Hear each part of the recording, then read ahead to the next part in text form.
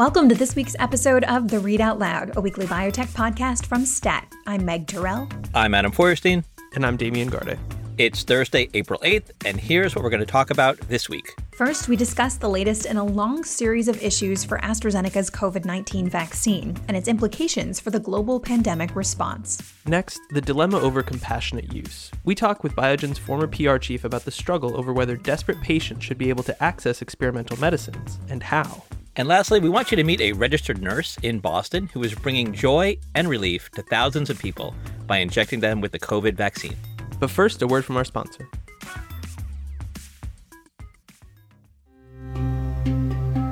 Hi, I'm Angus McCauley from STAT. A silver lining of the pandemic was a rapid acceleration of digital health and telemedicine.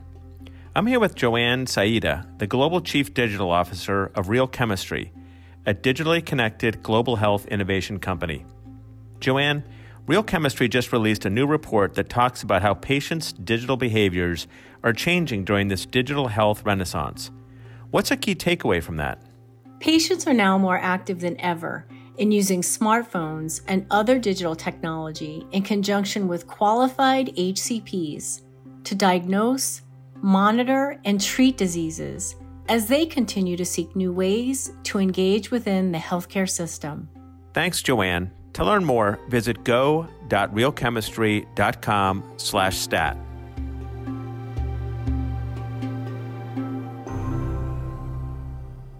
The long twisting saga of AstraZeneca's COVID-19 vaccine remains unfortunately interesting. The news this week is that European regulators concluded there is in fact a link between the vaccine and those vanishingly rare but alarmingly dangerous cases of blood clotting observed in various countries. But the European Medicines Agency stressed again and again that the benefits of AstraZeneca's vaccine still far outweigh the potential safety risks. The question now is basically, what are we supposed to do with this information? So some countries have moved to restrict the use of AstraZeneca's vaccine for younger people who appear to be more susceptible to these rare side effects, and more nations might follow suit. But it's important to remember in all of this that AstraZeneca's vaccine was meant to be the low-cost, easy-to-produce product that would supply much of the global demand for COVID-19 vaccines.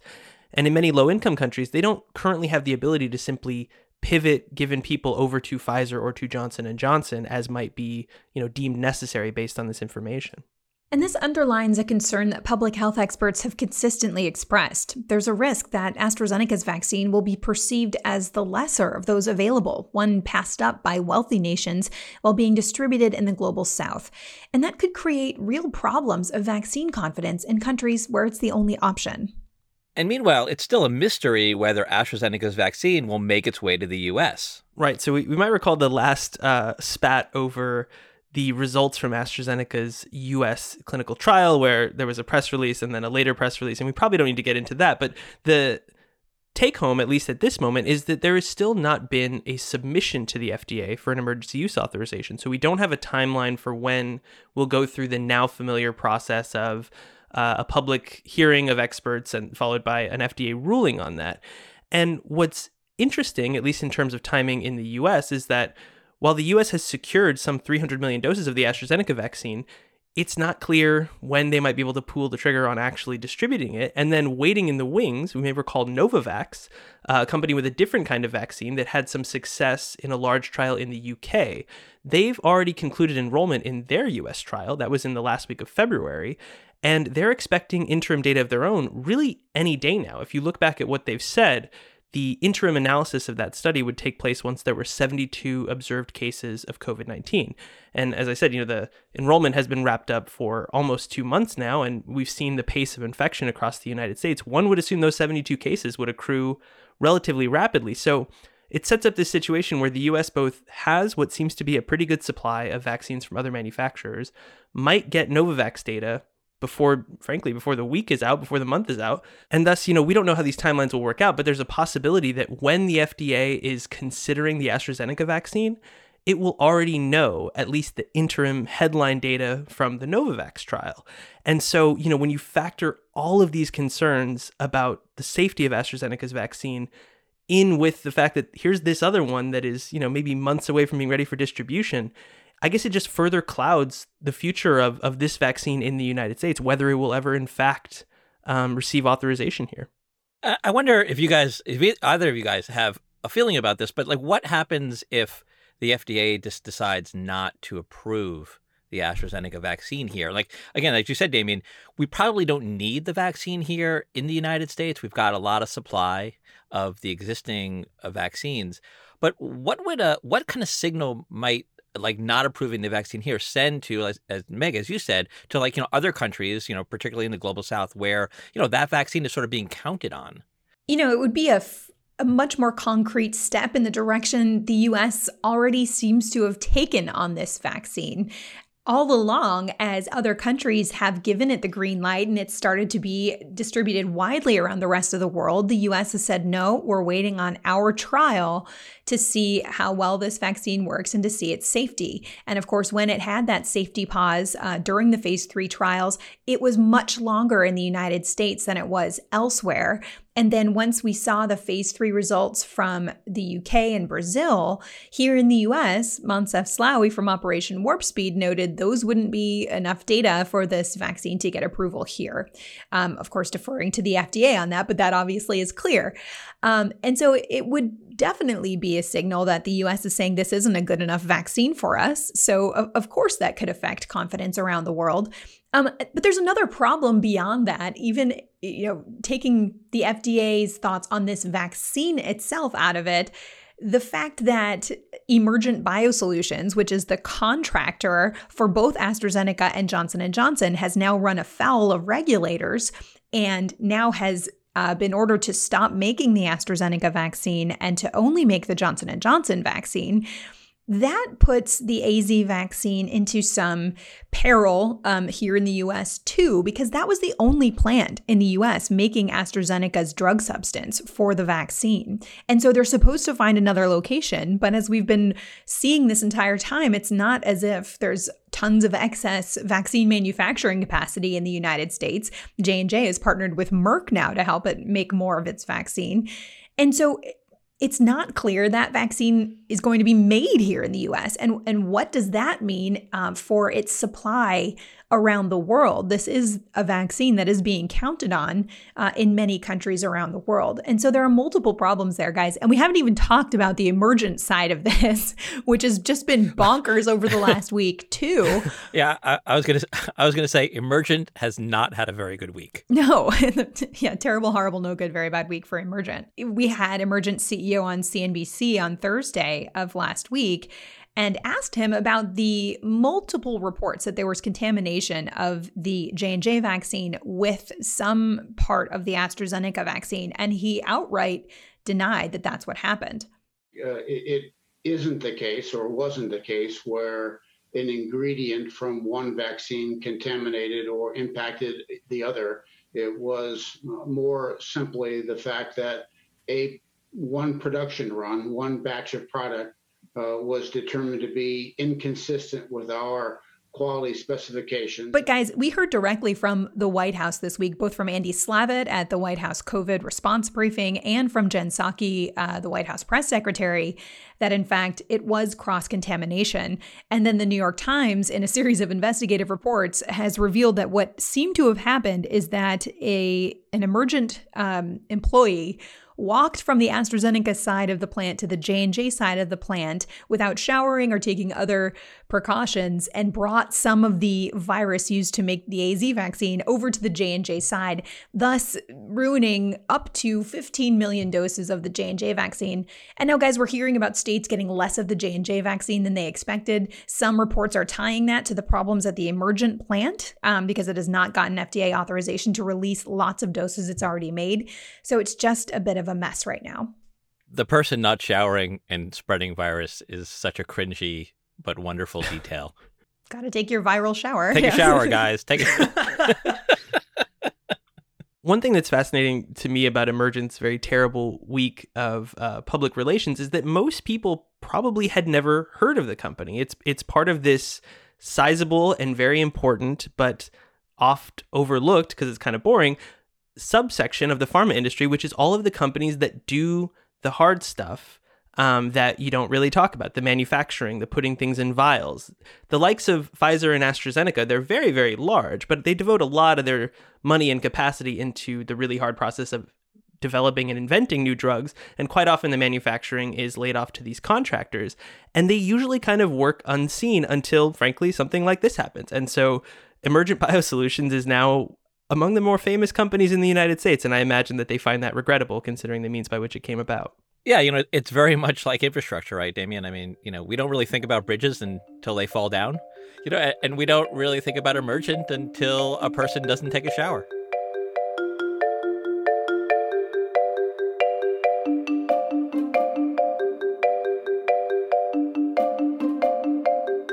Lisa Stockman-Moriello's story is a heartbreaking one. Diagnosed suddenly with a fast-moving form of ALS, her doctor identified an experimental drug that might help her, but she can't get access.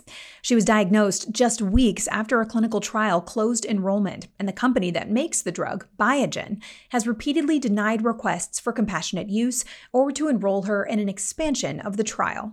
It's also a familiar story. Compassionate use offers a way for patients to access unapproved drugs outside of clinical trials, but only if the companies developing them agree. And when they don't, for any number of reasons, they can face tremendous pressure on social media. Dan McIntyre was in that firing line almost a decade ago at the very company now under pressure to give Stockman-Moriello its ALS drug. And in a piece this week for the Timmerman Report, he noted, and I quote, "Compassionate use policy has everything we need, except policy and compassion." Dan joins us now. Dan, welcome to the Readout Loud. Thank you, Meg. Thanks, Adam and Damien, too. So we should start out by saying, as you disclose in the piece, you've known Lisa Stockman-Moriello for 30 years, and she spent her career in communications on behalf of the biopharma industry as well. And you say that she doesn't want her life to be seen as more important than others in her circumstances, but that as things stand now, it appears to be valued less.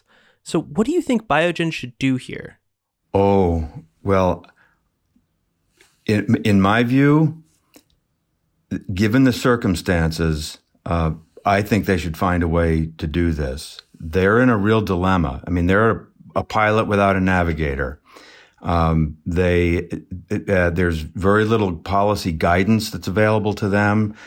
We had the 21st Century Cures Act requires them to make a public statement, but it's silent on what, where, and how that should happen. The right to try legislation, which you'd think might provide some guidance, actually affords protection from liability for companies that say no. So the incentive has been to lay low, say no when asked, and hope it doesn't stir up a pot of community outrage. So, Dan, you were at the helm of Biogen's communication department in 2012 and 2013 when it was developing its last big drug for ALS, and that drug ultimately failed, unfortunately, in phase 3 studies. What did you experience in terms of compassionate use requests that leading up to that phase 3 result? Well, there were requests for the drug outside of the clinical trial. Very few, I would say, but when we went into that phase 3 trial, we were in the process of communicating. We were listening first, trying to understand what the concerns and the worldviews were of the people who were affected by the disease and why they held their beliefs. Then we went through an iterative process, talking with the scientific advisors and with community advocacy, mostly advocacy organizations, to decide whether it was a good thing to do, and if so, how would we structure it in a way that would be manageable for the company and acceptable to the community. We decided at that time that we would wait until the phase 3 trial was done. Are there good reasons for companies not to give patients drugs under compassionate use? I mean, walk us through what companies go through in these deliberations. First of all, there has to be an adequate supply. And for different companies, that could be a binding constraint. Small companies, pre-commercial companies, you have to produce this stuff. They have to be able to distribute it. I think the side effect profile plays into it. The funny thing about it is companies are really well versed in the reasons to say no, and there are many. The challenge is deciding when, on balance, those reasons just aren't good enough. I live by a maxim that yes, if beats no because every time. They have to decide what they believe is the right thing to do and then stick to that. So in the case of Lisa Stockman-Moriello, she's a well-connected patient with decades of working on behalf of the industry, and has been able to make more inroads with this campaign than maybe many others might have been able to as a result of that.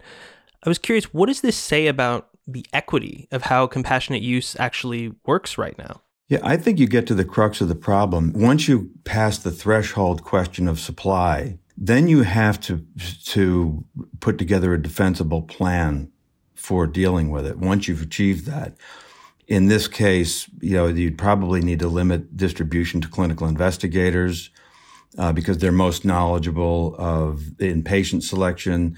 They're best qualified to administer and monitor care. They're going to be most sensitive to safety signals, and they're going to be best able to prevent abuse. The second one is, and then there will be patient characteristics as well. You need to make sure that the factors are clinically relevant, that they're based on the best knowledge available, and the investigators, in the investigator's judgment, they should have the highest chance of benefit. And Lisa's doctor actually made those calls. Then to your point, which I really think is critical, is allocation based on principles of justice, I'll say. It's not that you're trying to find a method that's just. You're trying to find one that's not unjust, because these are really, these are impossible questions. So there are inferior methods of allocation: ability to pay, social status, power and influence, and technical savvy. And they should be rejected. And I think Lisa was sensitive to that because she has said more than once that she doesn't want to jump the line. She would be happy to be randomized just like everybody else in the trial, in which case you'd be able to honor the sacrifice that they make and keep faith with them. I would say that's probably what I would recommend. So, Dan, in writing about Lisa's case, you note that the compassionate use issue has been caught in a cycle of what you described as outrage and amnesia for diseases from cancer to HIV and now more recently rare disorders. I wonder, how does the industry break this cycle and create a policy system that can enable access while not jeopardizing drug trials? I think we're starting to see it. I do think it has to be done on a collective basis because the way it stands right now is that you have these eruptions, and as I said, it's like a game of hot potato where it's always somebody else's decision. But we're going to see this more and more as the research narrows to more rare and serious diseases, as communication technology continues to build, and as expectations among patients and society at large start to change. It's not just that there are no right answers, that every answer is wrong in one way or another. And I think it's important for Biogen in this case and for the industry in general to decide how they want to be wrong. Because right now, the clinical trial landscape risks becoming sort of a Hunger Games sequel, where you start to see these coalitions pop up. I'll say one thing about the friends of Lisa. She didn't do this. This was a group of people who spontaneously coalesced around this. She just happens to be to have a background where the people know how to run a campaign. And it says a lot about her as a human being that people love her so much that they're willing to take risks like this to do it. So we checked in with Biogen this morning about the latest on Lisa's request, and they noted that she shared on Facebook a note she received yesterday from Biogen CEO Michel Vounatsis, where he said, quote, "I asked my team to look into your request and similar requests we've received from other patients as well. I follow up with the team every day. While there's no guarantee for the outcome you're looking for, we are doing our best to make sure we are exploring all possible options." So that seems to be the latest. Dan, does that make you think that Biogen might find a way to get her the drug while not sacrificing the integrity of the clinical trial program? And I guess I'm wondering, I mean, what does it say when you see these companies say, no, no, no, we've conferred with bioethicists, we've tried to figure this out, we absolutely can't do it, and then they flip-flop, they change their course. I mean, it would be great to have a good outcome for Lisa and not sacrifice the trial, but why can't they have figured that out already from the beginning if that's the way they're going to go? Well, I think that's the challenge, is that there are a couple of things you raised that I think are important. One is that the first request from her doctor, who's a clinical investigator for tofersen, so he knows the drug, he made the call, he requested compassionate use. That was more than 2 months ago. And they're not going to learn anything today that they didn't know yesterday or last week. And that's, I have sympathy for them, because scientists tend to want to find an answer. And that's a futile effort here. And the saddest part is that this burden is squarely on the CEO. The decision will be part of his professional and his personal legacy. And there's no one will really be able to tell him what or why to act, but they can tell him how. I think the other is, when you asked about the note yesterday, I think they risk, and they're giving the impression that they're deciding by not deciding. Because for someone in Lisa's position, ALS in general, this particular mutation in particular, they don't have time. So I think my advice, I mean, they're not asking my advice, but it would be to make a decision soon now, because if the community thinks they're running out the clock, that would be a worst case. Dan, thanks so much for joining us today. Thanks, Damien. Thanks, Adam. And thank you, Meg. I'm really grateful for the opportunity to talk to you about this. It's not only important, but it's really urgent. And I think it has implications for the industry, and more important, for patients and families who are really counting on the industry to help their lives.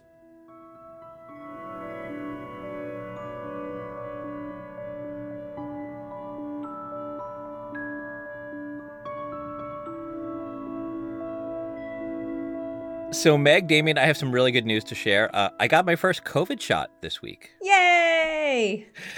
I mean, that's exactly how I felt too. I have to say, it was a very stress-relieving, joyful experience. And this is going to sound corny and cliched, but I actually really felt like this big weight was lifted off my shoulders as I was getting this injection. So I want to send out a big thanks to the folks at Tufts Medical Center, which is here in Boston, which is where I was vaccinated. And what struck me was that there is probably no better, more satisfying job right now than the people who are administering COVID vaccine shots.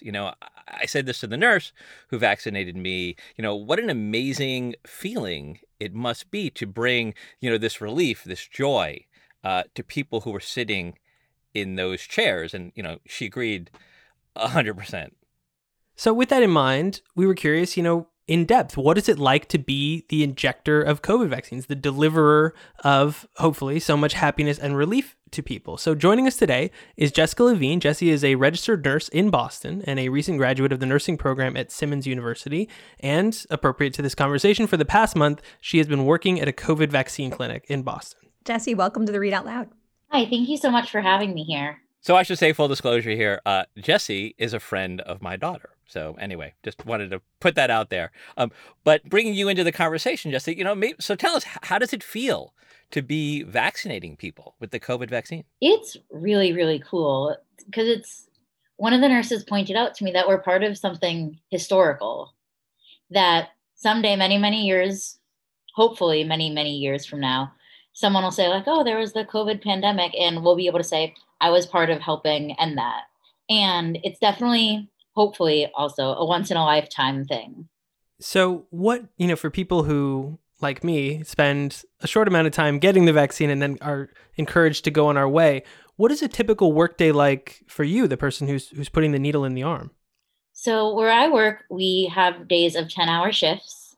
And generally at my location, we have almost 1,000 appointments a day. And there are usually around 10 to 12 vaccinators. And so it can get pretty chaotic. It's a lot of answering questions and telling people that this is going to help them and that this is really a move in the right direction. So those numbers are just crazy. You're working a 10-hour day, essentially. You're one of 10 to 12 vaccinators at a site doing 1,000 shots a day. So you're doing like 100 shots yourself. I mean, that's 100 people that you're helping protect against this horrible virus. I mean, I can only imagine what that feels like for you. What does that feel like? Very happy. Everybody's happy to see us, which in nursing can be a pleasant difference and a pleasant surprise. We've had a lot of emotional patients come in telling us, I haven't gone outside in almost a year, or I haven't done anything with other people, or I haven't seen my kids or my parents in almost a year, but now I know that I can see them and we can all be safe. And that's something that just makes me really happy. So what's the most striking or out there or unexpected question or concern that's been raised to you these past couple of weeks? Oh my gosh, there's a lot of them. And one that always gets us is that for some reason, we'll explain to people that it's like a flu shot and it goes in your arm. And then we'll say like, okay, you can take your sweater off. And a lot of people seem to ask if they need to take their pants off. And we're very like, no, please keep your pants on. We're just doing it in your arm. No need to do that. And the majority of the vaccinators at our site are young women. And so we're all just kind of like, no. Are they joking? Are they like really think they have to like get naked to get a shot? But it comes off kind of creepy, but I think other people are serious. And I think, again, it's because there's a lot of weird information about there of it can be done this way or it can be done that way. I see. So maybe they wonder where they're supposed to get the shot. So I have not been able to get a vaccine yet. I'm spending a few months in California, and people my age don't get eligible until April 15th. So I'm counting the days. But I also then don't really know what this is going to be like. Tell me some of the do's and don'ts for people going to get vaccinated. Like, do come prepared with XYZ. Don't hug your vaccinator. Like, what should we know? Is that a no-no? Probably. I wanted to hug my vaccinator. I didn't, but I wanted to. So definitely, if you're going to get your vaccine, wear a short sleeve shirt or a tank top, because we like to get to your upper shoulder. And when people wear long sleeve shirts or hefty button downs, it's a little hard getting there, and we have to have them take their whole shirt off. I also would say that while you don't want to hug your vaccinator, definitely like telling them that you're appreciative is really great to hear. And it's always nice. Sometimes people will give us a card just saying thank you or bring us in some cookies. One thankful patient made us all scrub caps. And so that was really nice. And so those little bits just mean a lot because those days do get very long and repetitive. Adam, did you bring cookies? I didn't bring any cookies, but I should. I mean, for the second, you know what? For the second injection, then I'm gonna bring cookies. That's a good idea. So Jesse, you obviously work. These are really long hours you're working. You're working full time, and I'm sure, during the day, it's really hard, exhausting. But I wonder, have you had any time to reflect on this job and maybe thinking about what you'll take away from this experience? Yeah, so I've definitely been doing a lot of reflection, especially seeing how now people like me and vaccination centers like the one I am have allowed my family to get vaccinated, my friends to get vaccinated. Just thinking about that and to be part of something like that just feels so cool. One of the biggest things that I love about nursing and one of my biggest draws to nursing is that when I care for others and care for patients, help them get better and do whatever they need, I'm part of something bigger than myself. And so I felt that by vaccinating, I'm definitely part of something bigger than me and bigger than this because it's leading to a greater good. Well, Jesse, thanks so much for coming on the podcast. Yeah, thanks, Jesse, for coming and congratulations and thank you for what you're doing. Thank you so much for having me.